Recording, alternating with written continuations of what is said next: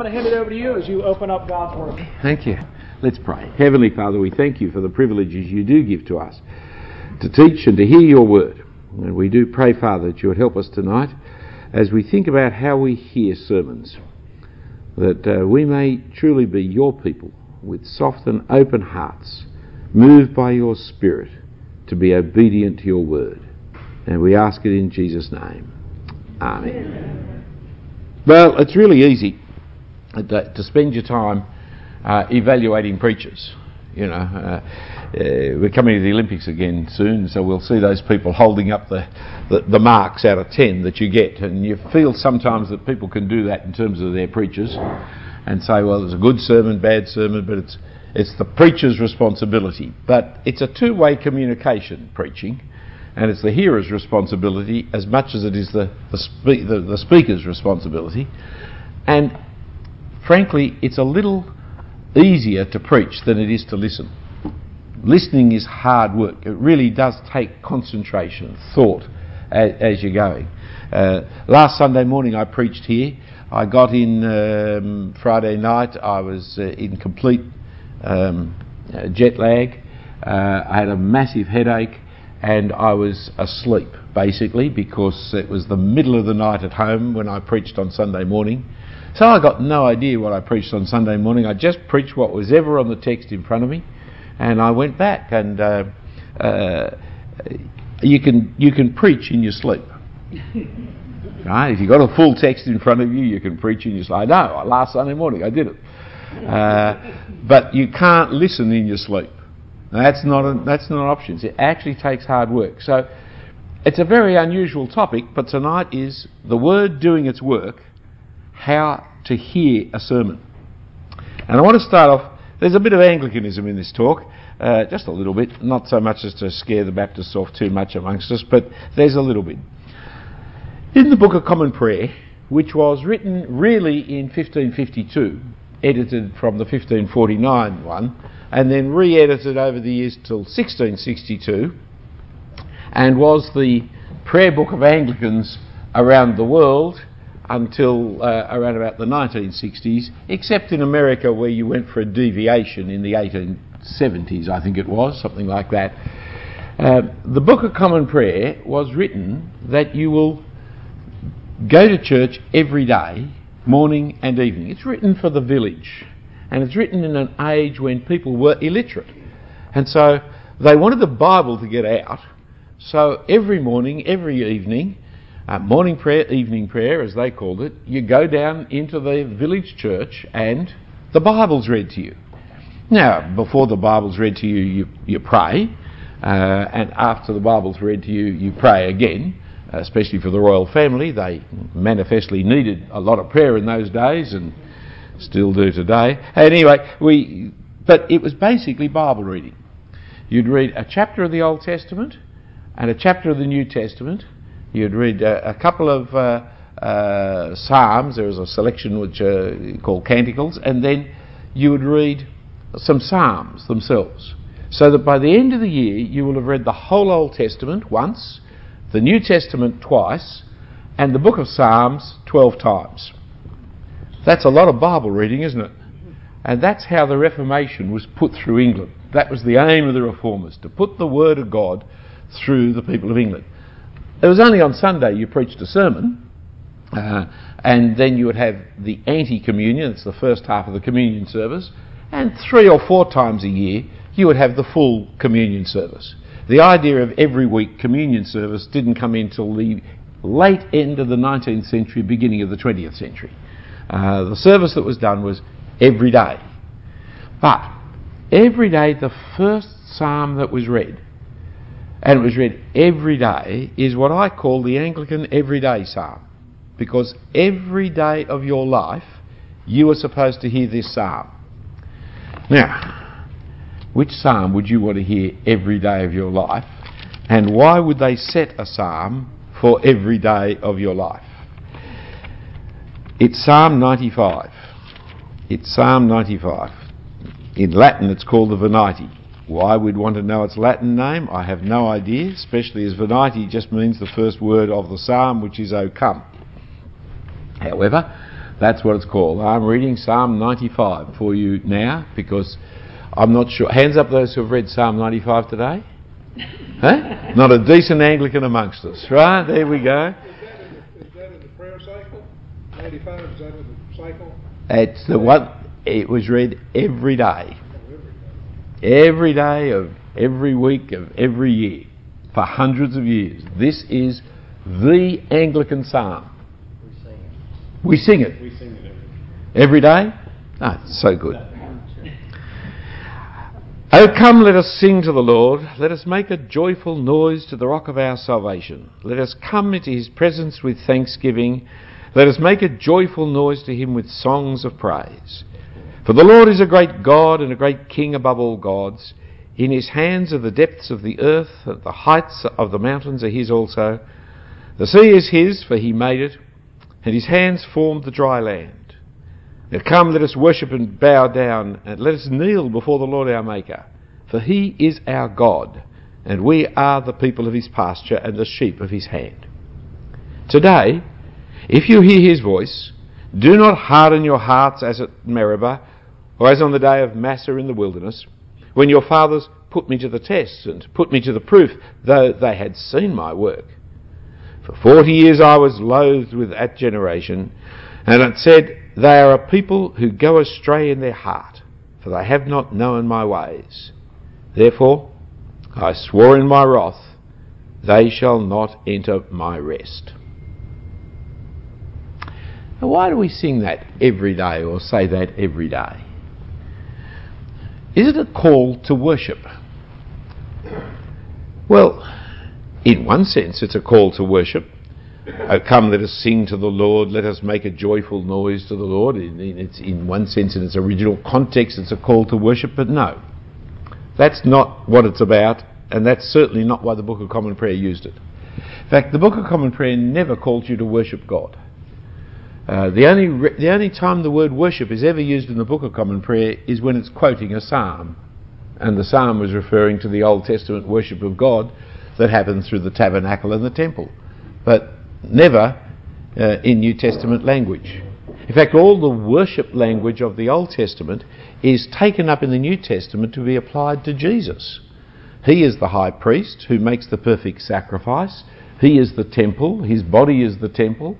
All the language of worship is caught up in Jesus, or metaphorically about the life of a Christian. But we don't go to an altar to make a sacrifice. We don't have a priest who makes sacrifices for us on an altar, because our altar is in heaven. Our priest is in heaven, and we are all priests. We don't actually have priests. Unfortunately, there's a hangover of the word priest, which is a shortened version of the word presbyter, not the concept of a sacrificial priest such as the Old Testament priest. That language is all caught up in the gospel, not in church activity, and it's nowhere in the prayer book. Surprise, surprise. It came back into Anglicanism in the late 19th century through what was known as the Tractarian movement, which is why you've got to be very suspicious of anybody who studies at Oxford University. So I point that out because it was the Oxford movement. And so, just a little in-joke there, wasn't it? For those who do not know where the Dean studied. It's a 19th century thing. Now, once something is 100 years old, it feels like the traditional old way. But actually, the prayer book is the 400, 500-year-old way. That's the real traditional old way. And it never includes this concept of worship. So why Psalm 95? If it's not called for worship, and if worship is not the idea of church in the prayer book, why this? Well, it's because today, if you hear his voice, for the place that it's located in the liturgy, in the Book of Common Prayer, is just before you start your Bible reading. Before we're going to read the Old Testament and the Psalms and the New Testament, let's go back to Psalm 95 and remind ourselves that today, when you hear his voice, do not harden your hearts as at Meribah and as at Massah in the day in the wilderness when your fathers put me to the test. Do not do what they did. And that's why it's the everyday psalm, because every day is today. And so we're about to read the Bible together. So, let's remember what happened when they led the Bible, how they heard the voice of God. They didn't pay attention to the voice of God. And let's remember what happened to them. Look at the outcome of having hard hearts when the Bible is spoken. I'm about to read to the Bible to you. So just remember what happens when you listen to the Bible with a hard heart. You don't enter into God's rest. It's not the first half of the psalm that's written that they used. It was because of the second half of the psalm. Because ultimately the true worship of God is obedience to His word. That is the ultimate true worship of God. And the first half is the introduction to the second half, namely, be those who obey the word of God. Don't be hard-hearted when God speaks to you. Now, if you've got that right, now I'll start speaking God's word to you, you see. And then they would read chapter after chapter. It's as Jesus repeatedly said, he who has ears to hear, let him hear. He said, be careful how you hear. It's really important. Now remember what I'm talking about? The word doing its work, how to hear a sermon. Because there is this teaching in the scripture of the importance of not just having sound pass by you, but listening, properly listening, hearing, not with a hard heart, and so therefore I'll put it the other way, with soft hearts. You must listen. He who has an ear to hear, let him hear, said our Lord Jesus Christ. And so, in one sense, it's the today psalm.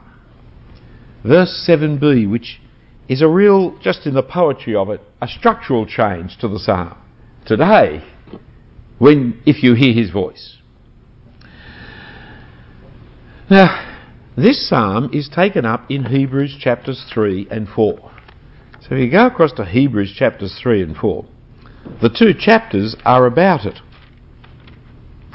Hebrews chapter 3, the argument has got to the point in verse 6 of Hebrews 3, but Christ is faithful. Hebrews 3:6. But Christ is faithful over God's house as a son, and we are his house, if indeed we hold fast our confidence and boasting in our hope. The sign of being the house of God is that you will continue in the house of God. And he then spells it out. Therefore, as the Holy Spirit says in verse 7, and he quotes Psalm 95. The second half of Psalm 95, the key part of Psalm 95. Today, if you hear his voice, do not harden your hearts. Because he wants to say, these people, they were under the wrath of God. They will not enter my rest. Because God is angry with that generation who heard the word out in the wilderness, but hardened their hearts, didn't believe, didn't obey, and that generation all perished in the wilderness. And so Hebrews 3 and 4 applies Psalm 95 directly to Christians. That's not so surprising. The New Testament frequently does that. But this one, it actually explains how it does it. For it picks up the word today and takes seriously the word today, which is why the prayer book took seriously the word today. Any day that you read the Bible is today. And if you're going to read the Bible today, then this is what you do and this is what you don't do. So it's the today psalm that we need. So the events of Moses' time become a warning for us today. Now, you can find the same thing in 1 Corinthians chapter 10, 1 to 12, where he talks about the following with the Moses, and what happened to them as a warning for us, and was written down for our sake, upon whom the end of the ages came. So you might think God was speaking to Moses and his generation for their sake. But Paul says in 1 Corinthians chapter 10, No, it wasn't for Paul. It wasn't for their sake. It was for our sake. That is, the Old Testament is a Christian book, not a Jewish book. It's actually the Bible of Christians. And so this part, the events that happened under Moses, happened to them and was written down for us who are Christians, who come in the end of the ages. And so he's picking up the Moses events, which I'm not going to rehearse for you tonight, the Moses events, and says they're the warning for us today that we must not listen to the word as they did, with hard hearts. And therefore, presumably, we must listen to the word of God with soft hearts. We've got to take it on board, what God says. But he even takes the argument a little bit further for us, because he uses the word today and points out that it wasn't Moses, it was David who wrote this. And so he says in chapter 4, David, when he wrote this, was in the land of rest. Now, the word rest refers to the Sabbath day, the seventh day of creation, when God rested from his labour, but it also refers to the promised land.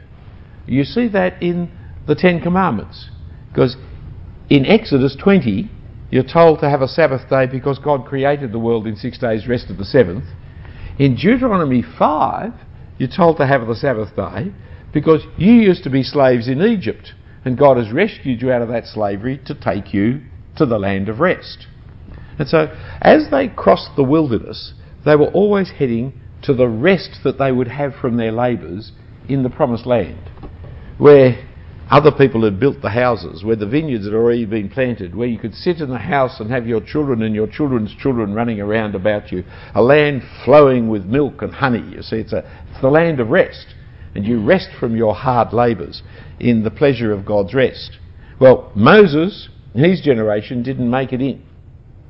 It was Joshua and the next generation who made it into the promised land, or the land of rest. David, well, he was born in the land of rest several hundred years later. And so David's in the land of rest, and yet David is saying today.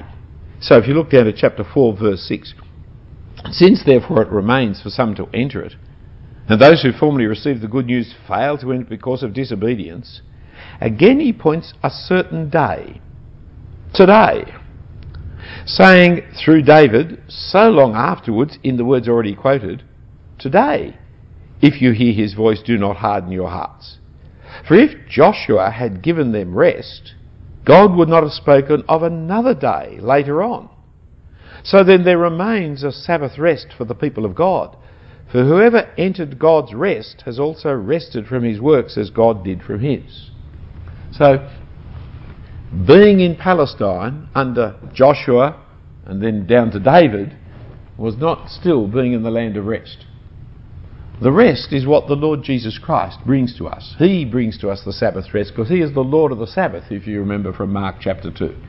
And we enter into the rest in the gospel of the Lord Jesus Christ. That was the rest that David was looking forward to, that Moses was actually looking forward to. In fact, Abraham was looking forward to a city that we share, that is the Jerusalem that is above. And so we are in the land of rest when we come into the gospel. And thus, today is the day in which you need to enter the rest, and you must make sure you're not excluded from the rest. You see, we're still explaining chapter 3, verse 6. Christ is faithful over God's house as a son, and we are his house, if indeed we hold fast our confidence and our boasting and our hope. As long as we are in the gospel of the Lord Jesus Christ, confident and faithful, trusting in him, we are entering into the land of rest.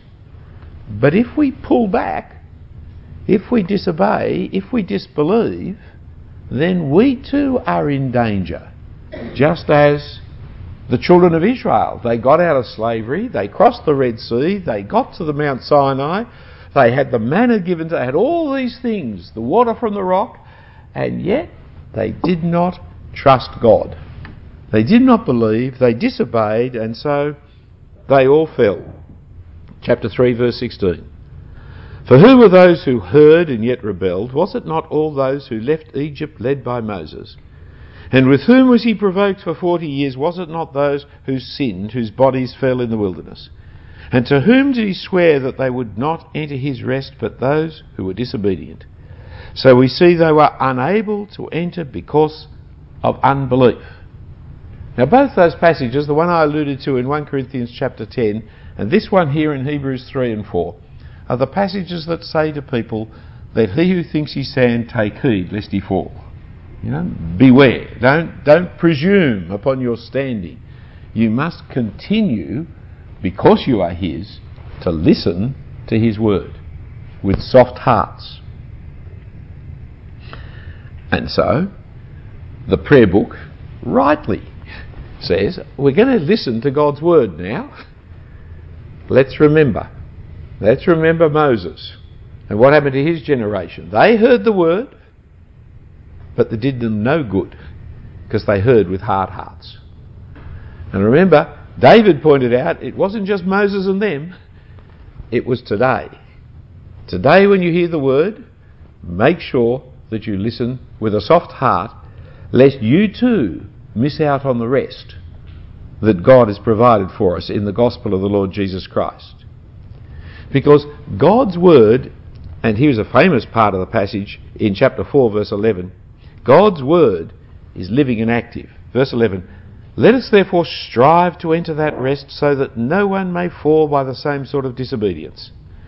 For the word of God is living and active, sharper than any two-edged sword, piercing the division of soul and spirits, of joints and marrow, and discerning the thoughts and intentions of the heart. And no creature is hidden from his sight, but all are naked and exposed to the eyes of him to whom we must give account. Notice the shift from verse 12 to verse 13. Verse 12 is about the word of God, and then suddenly verse 13 turns to be about God. For as you treat God's word, so you treat God. See, God is truthful.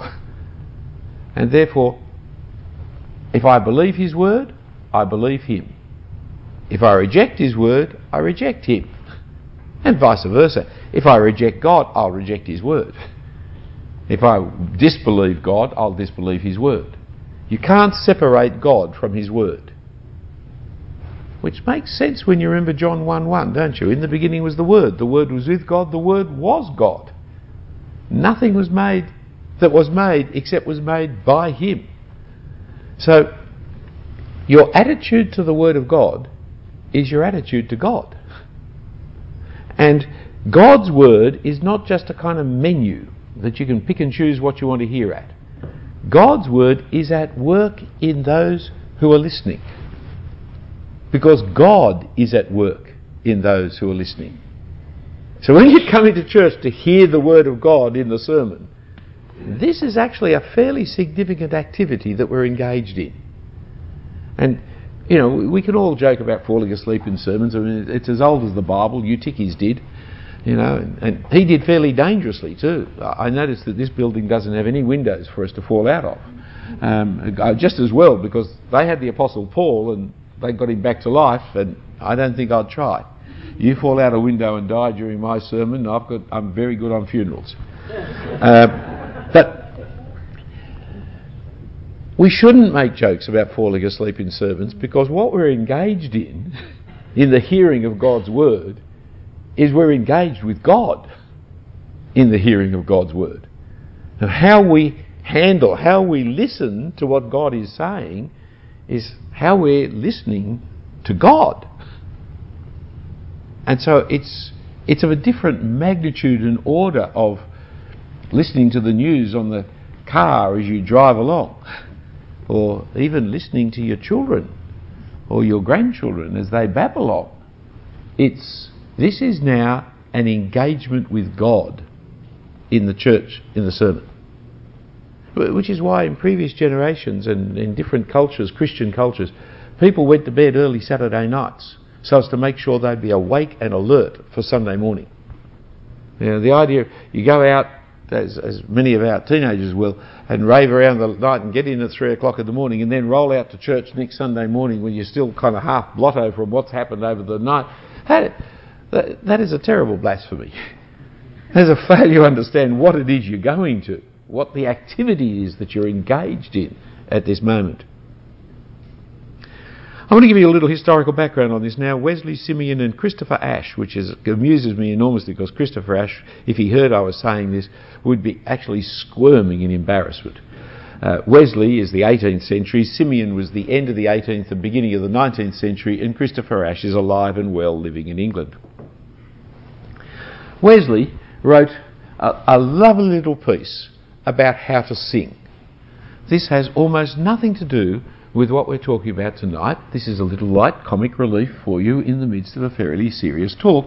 But at the same time, when I thought about how to listen, I thought, yes, our forefathers will have worked this out. And so I looked around and there was Wesley on how to sing, and I'd remembered this one. He's got 5 points on how to sing. Sing all, he says. That is, always turn up to do the singing. Don't miss singing. 2, sing lustily. That is, sing with vigour. Don't just mouth your words. Sing it out with full voice. Number 3, sing modestly. For some of us this is more important than others. That is, sing with the rest of the congregation and share in their volume rather than trying to sing over the top of them. 4thly, sing in time, which is a helpful idea too.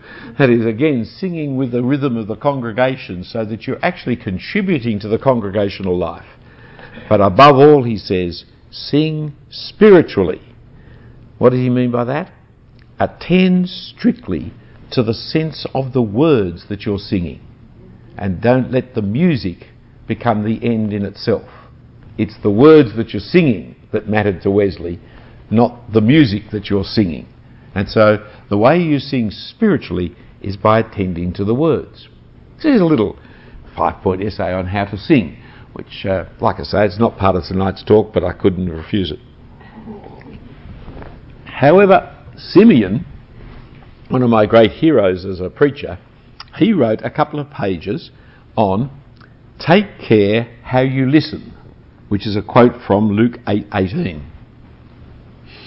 And he gives an outline of a talk, and I was tempted to use it, actually, and just create the talk around Simeon, because he's a great one and I'm not. It's in 2 sections. His first part is, our Lord's warning we should heed. What's our Lord's warning? Luke 8:18, take care how you listen. And he has 3 points under taking the Lord's warning to heart. First, hearing in an unbecoming manner. That's what you shouldn't hear in an unbecoming manner. He uses a couple of examples of that, like Gallio in Acts 18:16, who paid no attention to what was being said by the apostles. Or being a critical hearer, like in 1 Corinthians chapter 3, where you judge people. I follow Paul, I follow Apollos, and so on. Or being a captious hearer, that is a fault-finding hearer, who only listens in order to find fault. They do that with Jesus in many places. They're not actually listening to what he's got to say. They're listening to trip him and trap him in his words. So don't be an unbecoming hearer. Secondly, you must listen, you must take warning, because God himself is speaking to us. Now, one of the little problems that you should be having at this point in your mind, and you might have not only had the problem but the solution, Simeon gives the solution. One of the little problems you say, well, hang on, Philip, we love Andrew, he's a great preacher, but God's not speaking when Andrew's talking. Andrew's speaking. But, does every preacher get up, therefore be speaking God speak? Well, he points out 2 passages there. Firstly, from 2 Corinthians 5:20, where we are the ambassadors of God, God making his appeal through us, be reconciled to God. So in fact, God uses the human voice to make his message to the world. He could have done it other ways. In Revelation 14, there's angels in mid-heaven declaring the gospel. So God could communicate that method if he liked. But he didn't. He chose to put it in the mouths of Christian people. We're the ambassadors of God. That's not just people in pulpits are, that's Christians are, when we call upon people to reconcile to God. But second passage he uses is one of the ones I've often liked. It's in 1 Thessalonians chapter 2, slightly more obscure passage, but a really important one. 1 Thessalonians chapter 2 verse 13, where Paul is praying and he thanks God in 1 Thessalonians 2:13. We also thank God constantly for this, that when you received the word of God, which you heard from us, you accepted it not as the word of men, but as what it really is, the word of God, which is at work in you believers. Active, living word of God, dividing soul and spirit, you see.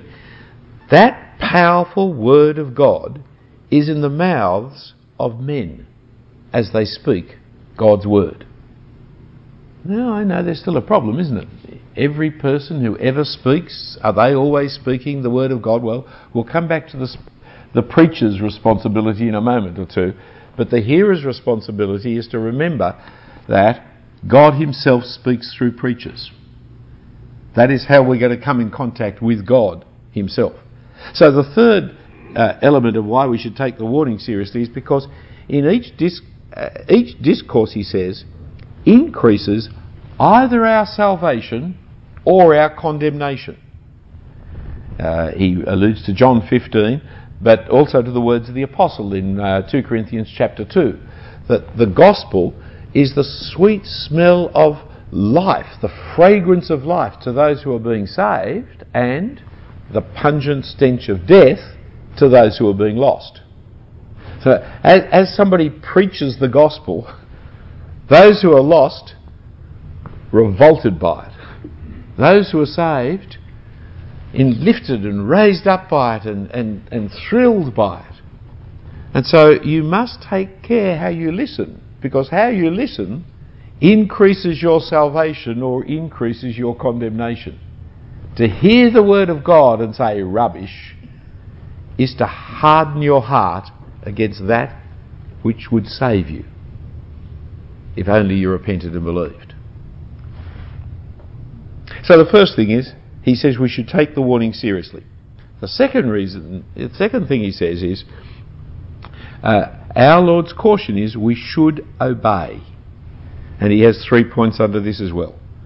We should hear with candour, with open sincerity. Weigh what is said with an open heart and conviction. Receive it with an honest heart. Receive with meekness the engrafted word of God, which is able to save your souls. It's James chapter 1 verse 21, James 1:21. Secondly, he said we should hear it with a desire for profit. For the Bible, the word of God, is profitable. It's profitable to make us wise unto salvation in 2 Timothy 3:15, and it's profitable to make the man of God complete, equipped for every good work in 2 Timothy 3:16. So you listen to the word of God in order to profit from it. Profit for your salvation, profit for your equipment to be the complete man of God. And thirdly, we should hear with humble dependence on God's Spirit. For he points out that God opens the sinful heart by his Spirit so that we should pray. And he takes of the end of Luke's Gospel where Jesus opened their minds of the disciples to understand the Scriptures. How from Moses and the prophets, the Psalms, how the Christ is to suffer and to die and to rise again, and the repentance and forgiveness of sins is to be preached to all nations.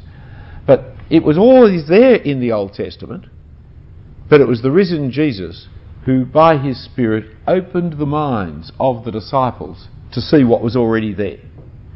And so we need to pray that the Spirit would do that great miracle for us that he did for Lydia in Acts 16, isn't it? How the Lord opened her heart to receive the gospel message. Because we're engaged in a spiritual activity when we're listening to the Word of God. And that's why we've got to be prayerful about the activity that we're engaged in. Charles Simeon, he was a great one. If you don't know much about Charles Simeon, do find out. He really was a wonderful preacher of God's Word. What's it all got to do with Christopher Ashe? Well, Christopher Ashe is a good man too. And anything you see written by Christopher Ashe, if in doubt, buy it. He actually is a very careful scholar. He's got a lovely couple of books on marriage and traces through the Bible's views of marriage. Very powerful, very helpful books on marriage. He's got a big commentary out on Job at the moment, which some friends of mine tell me is really good. Have you had a chance to read that one? No, I hear it's a really good... Anyone read the commentary on Job? Because my friends are raving about it, and I always find Job so depressingly hard to read. I want to make sure the commentary I'm reading on it's good before I start, and I have enough problems with the book without a bad commentary as well. But Christopher Ashe is a great one. He's written a book called Listen Up. It was published in 2009 by the Good Book Company. It's 50 pages long, and it's about how to listen to sermons. Now, I thought I'd just read Simeon's little essay for you, which I've now summarised. I thought I'd read the book for you, but I thought, well, no, I'll tell you about it, and you go find it. Right? It's available on... I've got it on my Kindle. I just downloaded it on Kindle. So you can get it from Amazon. He makes 7 points, and he's got a couple of appendices about it. I laughed because one of the appendices is called How to Listen to Bad Sermons. So I immediately went to that straight first, and the first sentence of that little appendices is, you most likely turn to this first. You rotter! You caught me, sprung in my evil ways. So, anyway, his points, I'm just going to give you the kind of headings of the topic about how to listen. You've got to know it's the Word of God that you're listening to. Secondly, you've got to bow in humility to the Word of God, not like the Pharisees, who listened but twisted it, looked for the loopholes, minimised what it meant. Thirdly, you've got to be an active listener. James chapter 1, be a doer of the word, not a listener only, deceiving yourselves. Fourthly, he talks about the church needs to listen as the church. I'll say more of that in a moment or two. Fifthly, he says you've got to listen today. And so he gives us Psalm 95, of course. Sixthly, sermons are not for entertainment. And we want our preachers to entertain us. We want jokes, we want illustrations, we want vivid applications. No, he's actually there to tell you what God says. And God may not have a joke. Actually, there are some jokes in the Bible, but it may not be a joke. So don't ask your preacher to be a joker when he's telling you what God says, and God doesn't joke. Right? And you've got to... we're not there for entertainment. I may say, the preaching is terrific pressure on preachers to perform. But that's one of his amendments too, appendices. And then seventhly, repentance and faith is the right response. Hearing the Word of God is to lead us to repentance and faith.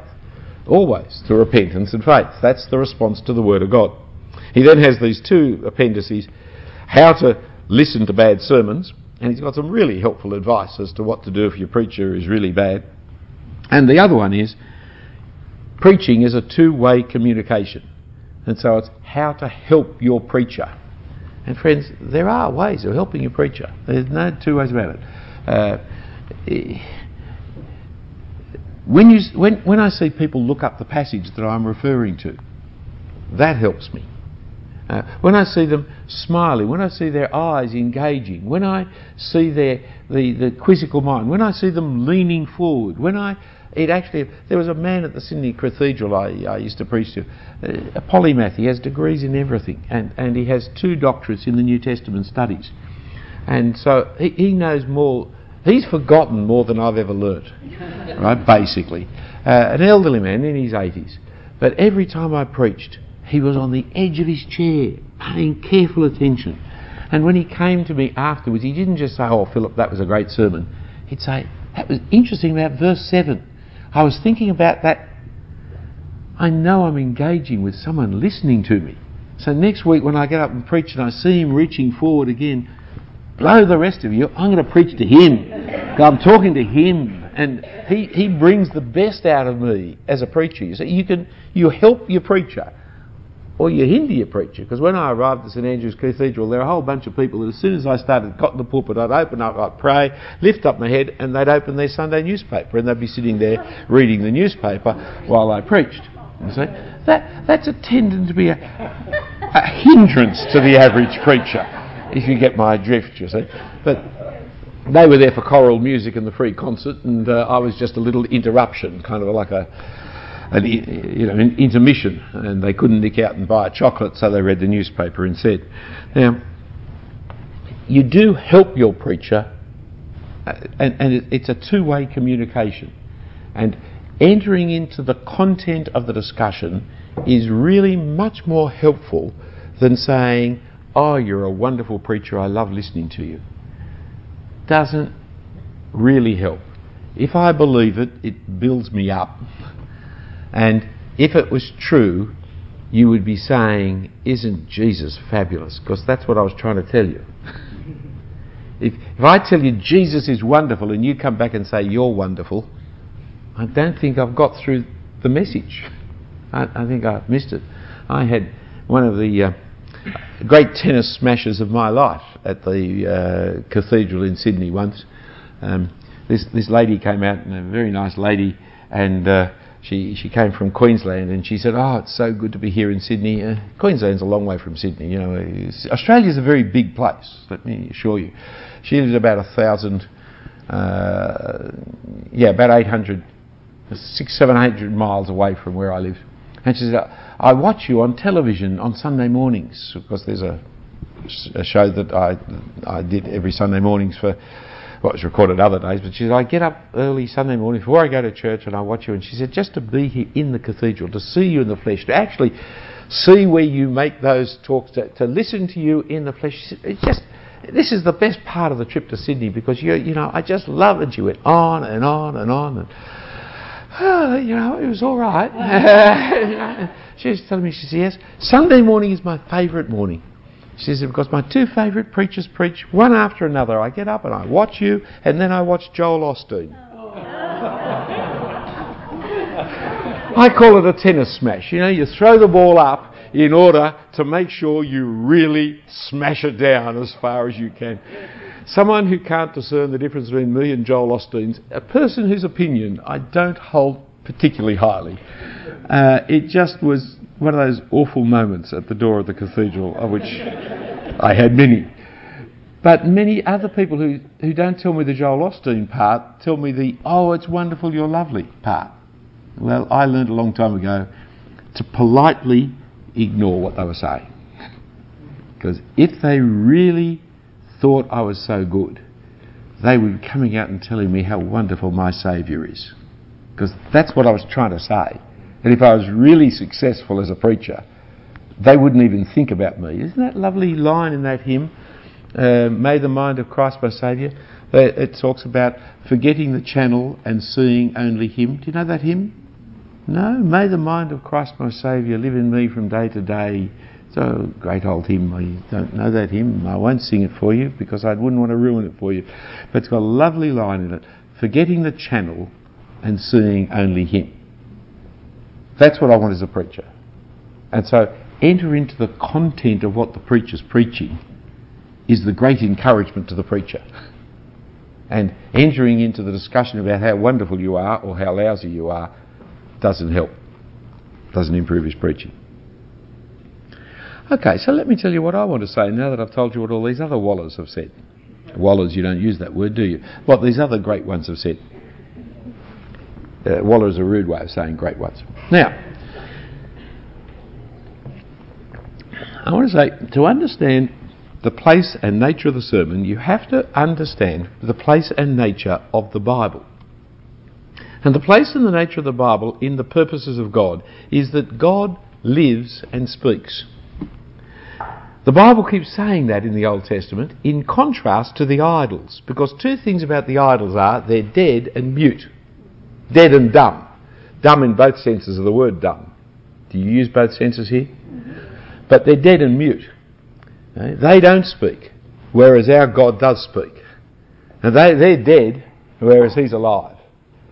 It's just a common way of understanding. Because in the beginning was the Word. And the Word was with God, and the Word was God. Because God reveals Himself by words. That's how He's chosen to do it. That's how we know His intentions and His plans. That's how we know the meaning of the suffering and rising of Christ. That's how we know of repentance and forgiveness of sins. All by words. All by words. As I used an illustration the other day at a meeting, and it's perfectly good for here. All these lovely paintings of our artist here, I just point that out before you say anything else other than lovely paintings. All these lovely paintings of our artist here are explained with little captions. Because they themselves are not self-explanatory. A picture is not worth 1,000 words. Every art gallery in the world, there's always little captions to tell you what the picture is that you're looking at. And God does not come to you in visual form in the Scriptures. God comes to you in words. Even the transfiguration of Jesus, there He is in all His glory. And Moses is there, Elijah is there.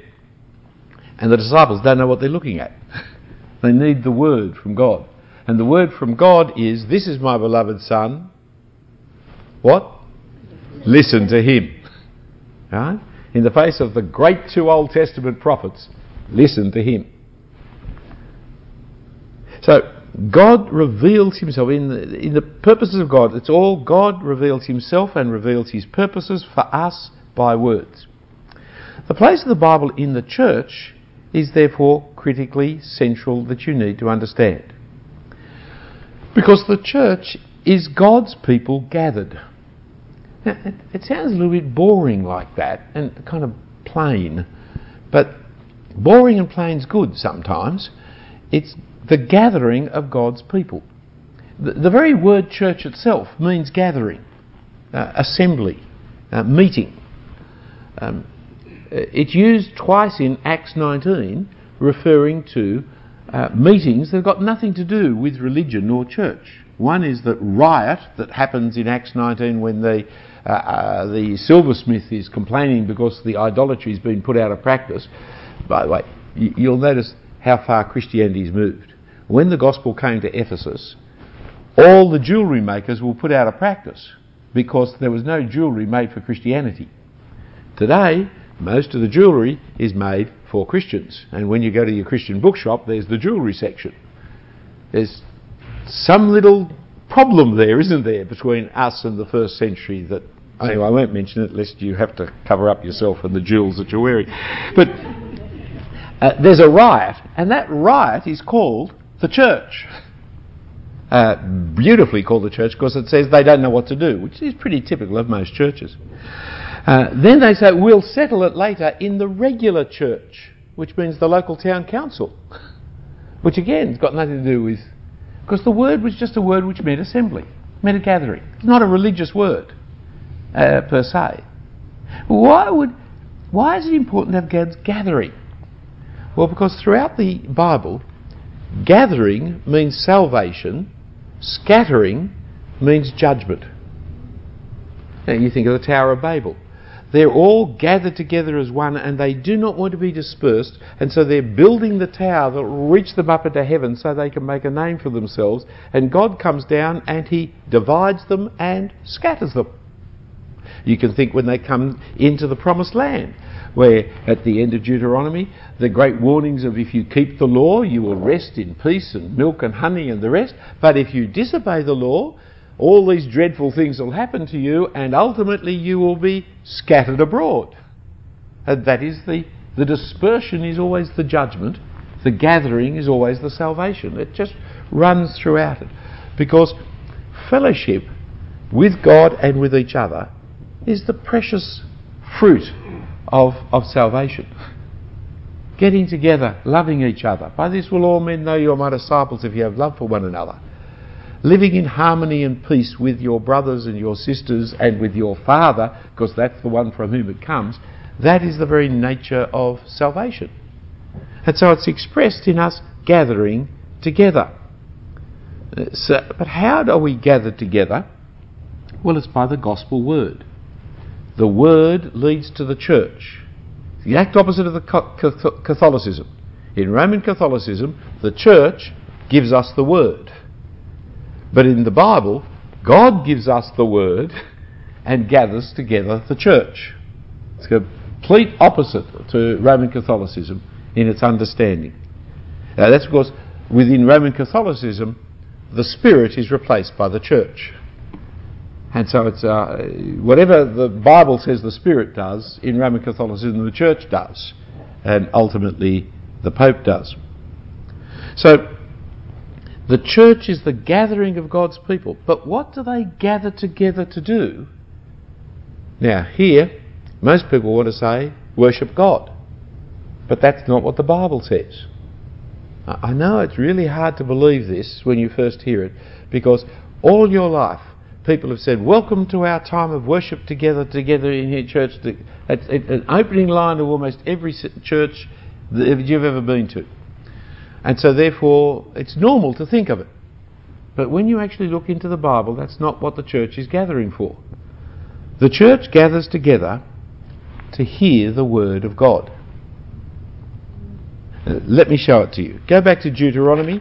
In Deuteronomy chapter 10, we have the model of the church. We have it. No. In Deuteronomy 10, we have the day of the church referred to. In Deuteronomy 10, verse 4, and he wrote, that God wrote on the tablets in the same writing as before the 10 Commandments, that the Lord had spoken to you on the mountain out of the midst of the fire on the day of the church. Your translation most likely has assembly or congregation or gathering, but the Greek word there in the Septuagint is church, ecclesia, on the day of the church, and the Lord gave them to me. Now, because our Bible translators do not understand the church, they put in the word assembly here. But dear old Tyndale, he was a much better translator than most of our translators, and dear old Tyndale, he got rid of the word church completely out of his translation. It doesn't even occur anywhere. Because he figured that the word church was so corrupted by the Catholicism that there was no point of trying to redeem it. So he just translated it as it is, that is, the word for assembly. And so it's consistently assembly everywhere. Well, Henry VIII wasn't too happy with that, so Henry VIII wasn't too happy with Tyndale. In fact, Henry VIII had Tyndale burnt at the stake, so I guess he wasn't too happy with him. And when he got conned into putting out Tyndale's Bible, he wouldn't do it. He changed it just in a few places, and one of the places he changed was to put the church back in. And so, but he didn't put the church back in everywhere, so he didn't put it back in places like this. So all our translations follow the tradition of not using the word church here. But it is church. Not just church, it's the day of the church. This is the day. It happens more than once. You'll find it again in Deuteronomy chapter 9 verse 10. Chapter 9 verse 10 talks about, where are we? 9:10. And the Lord gave me 2 tablets of stone written with the figure of God, and on them were all the words the Lord had spoken with you on the mountain out of the midst of the fire on the day of the church. And the New Testament understood that, because, keep your finger in Deuteronomy, I'm going to come back there in a moment. In Acts chapter 7 and verse 38, Stephen is recounting the history of the people of Israel's rebellion and rejection of the word of God. And he says in Acts 7:37, we'll pick it up, this is the Moses who said to the Israelites, God will raise up for you another prophet like me from your brothers. This is the one who was in the congregation, in the church, ecclesia, in the wilderness with the angel who spoke to him at Mount Sinai with our fathers, and he received living oracles to give to us. So Stephen knew that when Moses and the people of Israel all gathered at Mount Sinai and heard the 10 Commandments, that was the day of the church. That was the congregation. You see, there is the model from which we're to understand. Now, what do they do in the church? See, it's the one day in which all Israel, all God's people, were gathered in one place. And what they were gathered to do was to hear the word of God. That's what they were gathered to do. And that's what's meant to be happening. So look back at Deuteronomy. I said I'd come back. Deuteronomy chapter 4. I think Deuteronomy 4 is one of the most important chapters of the book, actually. Deuteronomy 4 is just put a little asterisk in your Bible and read Deuteronomy 4. It's got so much in it. It's a really important little chapter. But pick it up, verse 9. Only take care and keep your soul diligently, lest you forget the things that you have seen, and lest they depart from your heart all the days of your life. Make them known to your children and your children's children, how on the day that you stood before the Lord your God at Horeb, the Lord said to me, gather the people to me, that I may let them hear my words, so that they may learn to fear me all the days that they live on the earth, and that they may teach their children so. God gathers his people to hear his word. That is the model of church. That's what we do in church. We come to hear God's word. And that's what the prayer book is about. That's why every day they gathered the people in the village into the church and they read a chapter of Old Testament, a chapter of New Testament, and X number of Psalms. And then later in the day they went through it again. It was the gathering together to hear the word of God. Now, yes, it is in the New Testament. When you come across to Hebrews chapter 12, back to Hebrews 12, you can leave Deuteronomy without your anatomy now. Hebrews 12, verse 18. For you have not come to what may be touched, a blazing fire, darkness, gloom, a tempest, the sound of the trumpet, and a voice whose word made the hearers beg no further message be spoken to them, for they couldn't endure the order that was given to them. If even a beast touches the mountain, it shall be stoned. Indeed, so terrifying was the sight that Moses said, I tremble with fear. See, it's Mount Sinai. You haven't come to that, but you have come to Mount Zion, to the city of the living God, the heavenly Jerusalem, not Jerusalem in Palestine, the heavenly Jerusalem. You've come to the heavenly Jerusalem, and to innumerable angels in festal gathering, and to the church, again it's translated assembly, you lose the plot, you see, to the church of the firstborn who are enrolled in heaven, and to God the judge of all, and to the spirits of the righteous made perfect. So we're all gathered together as God's people in heaven. They were gathered together as God's people at Mount Sinai to hear the word of God that they didn't listen to. We're gathered to heaven to, why? To Jesus, the mediator of a new covenant, and to the sprinkled blood that speaks a better word than the blood of Abel.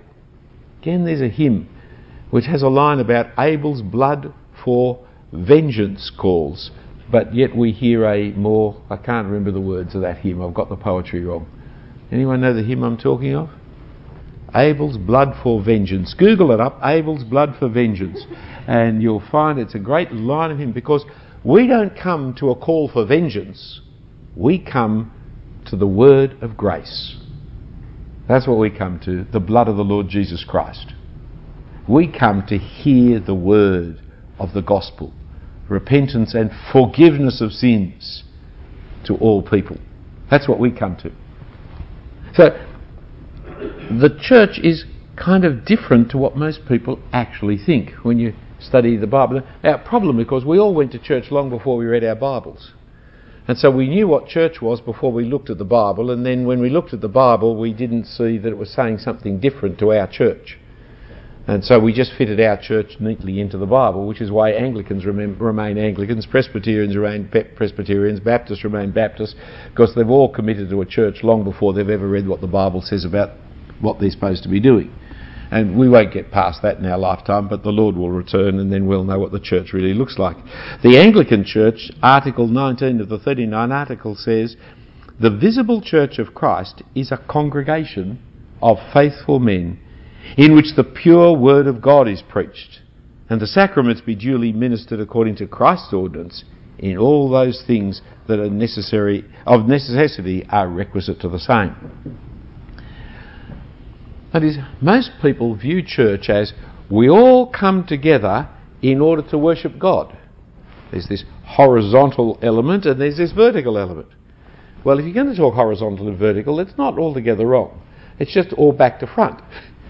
God speaks to his people who are gathered together in order that they might go out into the world to preach the gospel. It's right, it's just the opposite direction, because that's the gospel, isn't it? Most people think you get to God by climbing up, when if you know about the Lord Jesus Christ, you know actually God comes down. We don't climb up, he comes down. And that's reflected in church. Most people in natural religion go to temples to get up to God. But in the gospel church, God comes down so as to teach his people to go out. It's the reverse direction of grace. And so why we gather to church is to hear the word of God. So the place of the Bible is really central to the church, not peripheral. Many churches, Bible reading has been reduced down to one passage, not two. You don't read Old and New Testament, let alone Psalms. And when they do read them, it's 3 verses. And you're only reading it once a week. You see, Anglican churches have lost the plot. Well, we know that. You know that because the way the Episcopalian Church has just gone off into terrible corruption. But the reason they've gone off into terrible corruption is because 100 years ago they stopped reading the Bible. Oh no, they said, no, we read the Bible. But you check out what they read. It's a couple of verses, unrelated to last week's couple of verses. And sometimes a couple of verses from old, sometimes and new, sometimes people have 3, but they don't actually do what the prayer book said. Chapter 1 this day, chapter 2 this day, chapter 3 the next day. They didn't read the Bible. Well, if you don't read the Bible for 100 years, surprise, surprise, you now call that which is total immorality moral. Because you've lost the plot, you're not hearing God's word. It's very sad. But you can hear the word with a hard heart. That's even worse, isn't it? So the place of the Bible in the sermon, well, whatever you do in church must be edifying, according to 1 Corinthians chapter 14, verse 26.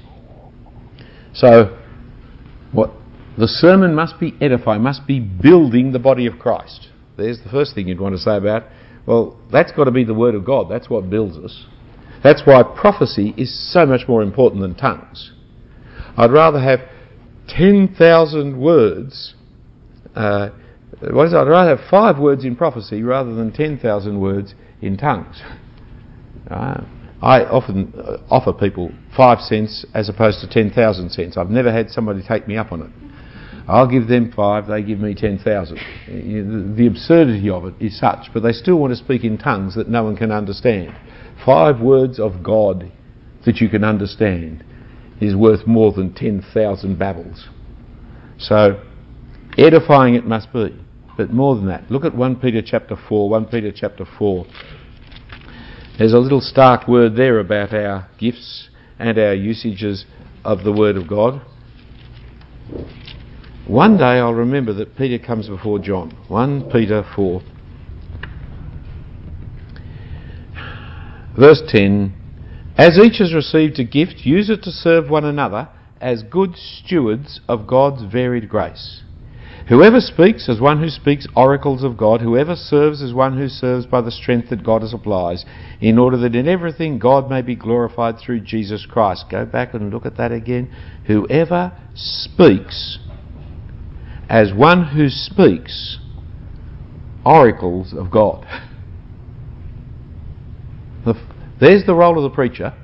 He has to tell you what God says. Not what he thinks, but what God says. Not how he thinks it applies, but what God says. His task is to speak the very words of God. That's his task. Don't ask him to do other things. Rejoice when he does that thing. You want to hear what God says. And you want to tell him that you want to hear what God says. And he's got to work hard to see what God says is what he says. You see, you can't use the sermon time for anything you want, because the sermon time is central to the purpose of the church. We gather together, hear the word of God, and here comes the pastor and he stands up and he speaks the latest news and social commentary. That's not the word of God. You've got that on the television. I may say, this is the first room I have been in which hasn't got television sets going everywhere. You can't go to a restaurant, you can't go anywhere in this city without television blaring at you all the time. I don't know if you've noticed this or not. I actually went to one cafe the other day and there were 4 or 5 television sets in different channels all blaring at the same time while I was trying to eat a meal. Never mind, it's just a strange observation as someone who's a weirdo from another continent. Really strange. I know what's going to happen in Australia in the next few years and I don't like it. You don't go to church to hear political commentary. You go to church to hear God's word. And so what the preacher is to do is to preach God's word. But hey, if he's preaching God's word, you've got to listen really, really carefully, haven't you? Because that is how God does this spiritual work in your life. As you listen to God's word, you're listening to God. So you can't take it light and fancy. In fact, it'd be good to go to bed early Saturday night because tomorrow morning I'm going to meet God in the mouth of my pastor as he preaches God's word. It's a very important interaction that is taking place. Because that is the purpose for which I go to church. So what is the place of the sermon in the church? Well, it's part of hearing the word of God together with Bible reading and especially the absolution. That's one of the most important parts of a service. We've repented of our sins and now we are told that we are forgiven because of the death of Jesus on our behalf. That's absolutely central to the Word of God, isn't it? Of all the bits of the Word of God you need to hear and want to hear, that's forgiveness of sins for repentance of sins. That's a really important central. But it's more than individuals in the church because we're a gathering. We're hearing the word together. It's the congregation hearing the word of God. And so we need, as a congregation, to think about it together. I'm afraid our individualism of Western society or just of sinful nature, I don't know what it is. Our individualism means I listen to the preacher and I get from the preacher my message today, you listen to the preacher and you get from the preacher your message for the day, and we both go home happy we've received the message for today. But we don't actually talk about what that message is. And we don't actually, as a whole congregation, talk about it and say, if that's true, then God would want us as a church to stop doing this and to start doing that. We don't ever... you may in your church, because I'm not, I'm a visitor to this land, but I've never been much in a church which does it much, where as a church we listen to God's word. Rather, we listen as a whole bunch of individuals to God's word. But what about putting it in operation together? For the pastor is the pastor of the flock, not of the individual sheep. There's a word in Greek for sheep. It occurs 39 times, only 3 of which refers to individual sheep. The other 36, it's always the plural sheep. There's a different word in Greek that refers to a flock. It's used more commonly. And the word for shepherd doesn't come from sheep in Greek. In English, sheep, shepherd. In Greek, it's flock, flockist. I know there's no such English word as flockist, but you heard it here. It's a neologism. It'll soon become so popular it'll be on Google. That's the word for shepherd in Greek. It's connected to the flock, not because a shepherd who only has one sheep has a very short future in this industry. Shepherds don't shepherd individual sheep. Shepherds shepherd flocks. And when the pastor is in the front preaching to the church, to the flock, he is truly the flock's pastor. That is when he is at his most pastoral. Most people use pastoral work to talk about personal work. Personal work is personal work. Nothing wrong with it. Very good, wonderful thing. We all need personal working Christian ministers. But that's not being a pastor. Being a pastor is when you call upon the whole flock to join you in following the Lord Jesus Christ in this direction or that direction, because that's what the Word of God says we should do. But we have individualised the activity of sermon preaching. He was speaking to me. No, he was speaking to us. And we need to respond. Not just me needs to respond. I'll show it to you in the scriptures a little bit more in a moment or two. Because what we should do is shape and frame the church, its life and its practices, as a gathering to hear God's word. Both living under the word of God and as doers of the word of God, not hearers only. The church deceives itself when it hears the word of God and then goes home and comes back next week and does exactly what it did the previous week, without any reference to what has been said. When have you seen churches changed, not individuals, churches changed because of what preachers have said? So we don't even think of doing that. But that's the reason the church gathers, to hear the word of God. And if the word of God is saying something different to what we're doing, and I'll be very surprised if it doesn't, then we as a group should be looking about changing what we're doing in response to the word of God. And also in modelling to the congregation members the idea of being doers of the word of God. Because you hear this sermon and it clearly says what we're doing as a church is not right, and yet we don't make any change. What does that model to us? When I hear the word of God speaking to me, I don't need to change either. But when a church hearing the word of God says, okay, we're not going to do that anymore, let's do something different because that's not right, then individuals start saying, yeah, well, I'm not doing the right thing either. Now, it happened to me. It was forced upon me. I didn't think it. This is not a wisdom. This is a hindsight wisdom. Totally hindsight. After the event, which makes me sound really, really great. But it had nothing to do with greatness. I was under a terrible conflict in a particular church, and they took up petitions to have me removed. And they said, we don't understand what you're doing, where you're going. Wasn't too sure I knew either. And I said to them, okay, I'll explain to you from the Bible what the doctrine of the church is. And they said, that would be really helpful because then we can understand where you're going, what it's all about. And I said, I'll do it, but I said, I'll only do it under one circumstance. Because these people really hated my guts and they were out to have me sacked. I said, I'll only do it under one circumstance. You've got to understand that every time we find something in the Bible, we're going to put it into operation the next Sunday. And they said, oh yeah, that's all right. So I said, good. So then I started preaching. And every week, I took hold of what was said last week and did it differently. So, you come to the ministry of all believers. Well, if all believers are ministers, why am I dressed up in funny clothes and given titles? Why am I marked out as a special believer? And you come to the passage about, the Pharisees and their hypocrisy, how they have special seats of honour and they love the special seat. So I said, well, why am I sitting up there in a special seat away from the rest of you? When it actually says in the Bible that's what you shouldn't have. That's the sign of being a false church and a hypocrisy. So I wouldn't sit in the special seat. I sat down with the congregation.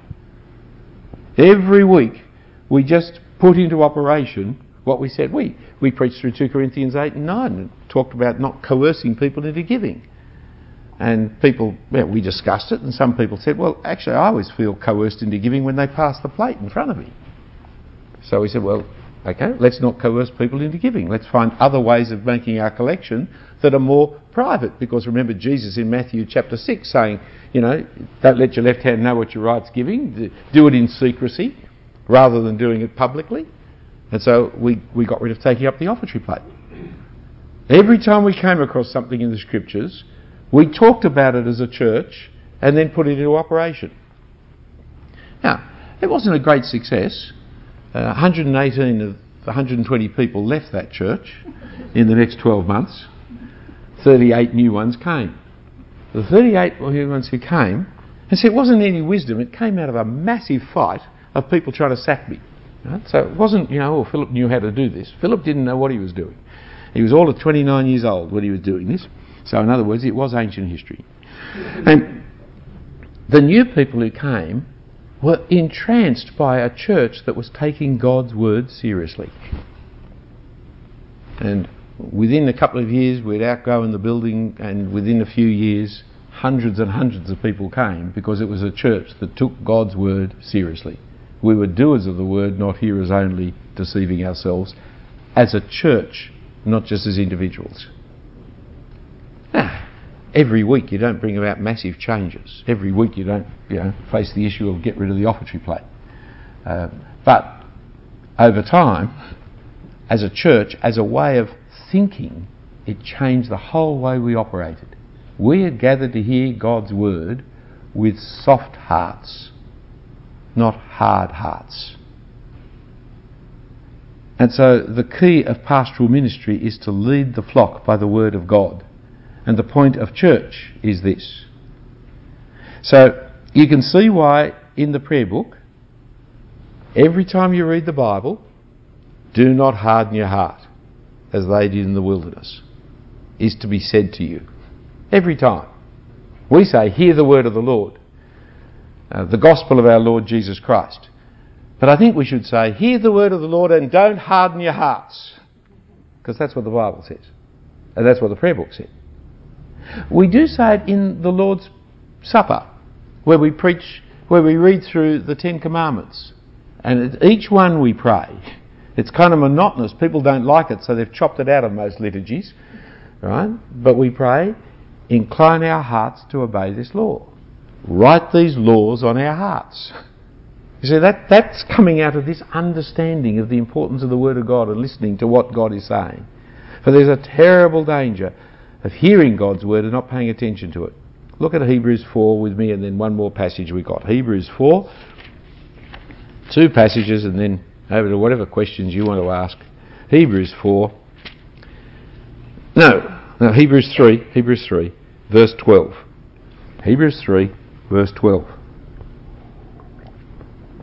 Take care, brothers, lest there be in any of you an evil, unbelieving heart leading you to fall away from the living God.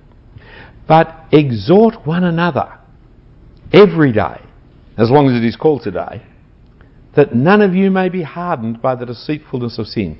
For we have come to share in Christ, if indeed we hold our original confidence firm to the end, as it is said, today if you hear his voice, do not harden your hearts as in the rebellion. Do you see the social nature of listening to the Word of God? Each of us must make sure that there's no one here who has an unbelieving heart leading you to fall away from the living God.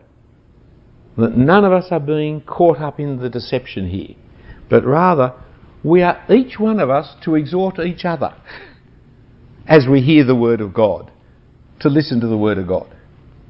So one of the ways to hear the Word of God is to turn to your neighbour afterwards and say, well, what do you make of that? Huh? I was interested. I'd never occurred to me about this. I love to hear that about Jesus. Isn't this wonderful? Are you listening to what he's saying? Because listening to the Word of God is a congregational activity. We've made it an individualistic activity. And we have a responsibility to encourage one another, exhort one another. Today when you hear the Word of God, my friends, I've been telling it to you tonight, haven't I? What are you going to do about it? I mean, what I've said, some of the things I've said, I know, have unsettled and disturbed you. And I might be wrong. You need to weigh it up.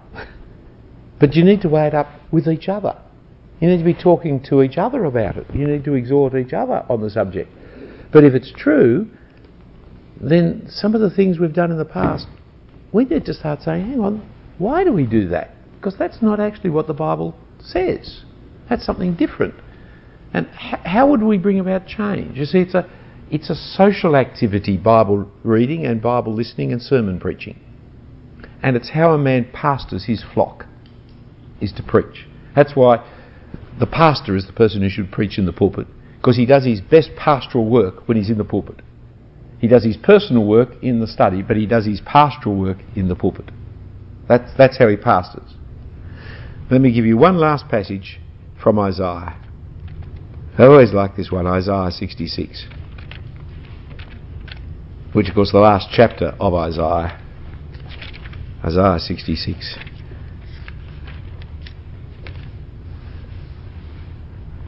Remember, the people of Israel, they had the temple of God with all the instructions from God about how to perform sacrifices and who was to do so under what circumstances, and the sheep and the oxen and what you're to sacrifice. If anybody has a claim to be the authentic temple worshippers of God, it's Israel. Not Roman Catholics, not Anglo-Catholics, not Presbyterians, not anybody. If anybody was right, it was Israel in their views of sacrifices and temple worship. I read Isaiah 66. Thus says the Lord, heaven is my throne and the earth is my footstool. What is the house that you would build for me? What's the place of my rest? All these things my hand has made, and so all these things came to be, declares the Lord. But this is the one to whom I will look, he who is humble, contrite in spirit, and trembles at my word. He who slaughters an ox is like one who kills a man. He who sacrifices a lamb like one who breaks a dog's neck. He who presents a grain offering like one who offers pig's blood. You know what they thought of pigs in the Jews, right? He who makes a memorial offering of frankincense like one who blesses an idol. These have chosen their own ways, and their souls delight in their abominations. And I also will choose harsh treatment for them, and bring their fears upon them, because when I called, no one answered. When I spoke, they didn't listen, but they did what was evil in my eyes, and chose that in which I do not delight. It's a powerful passage in the condemnation of most church practices today. We gather together to do what we think is the way we should worship God, instead of gathering together to hear what God says He wants us to do. And so God looks up to the humble in heart.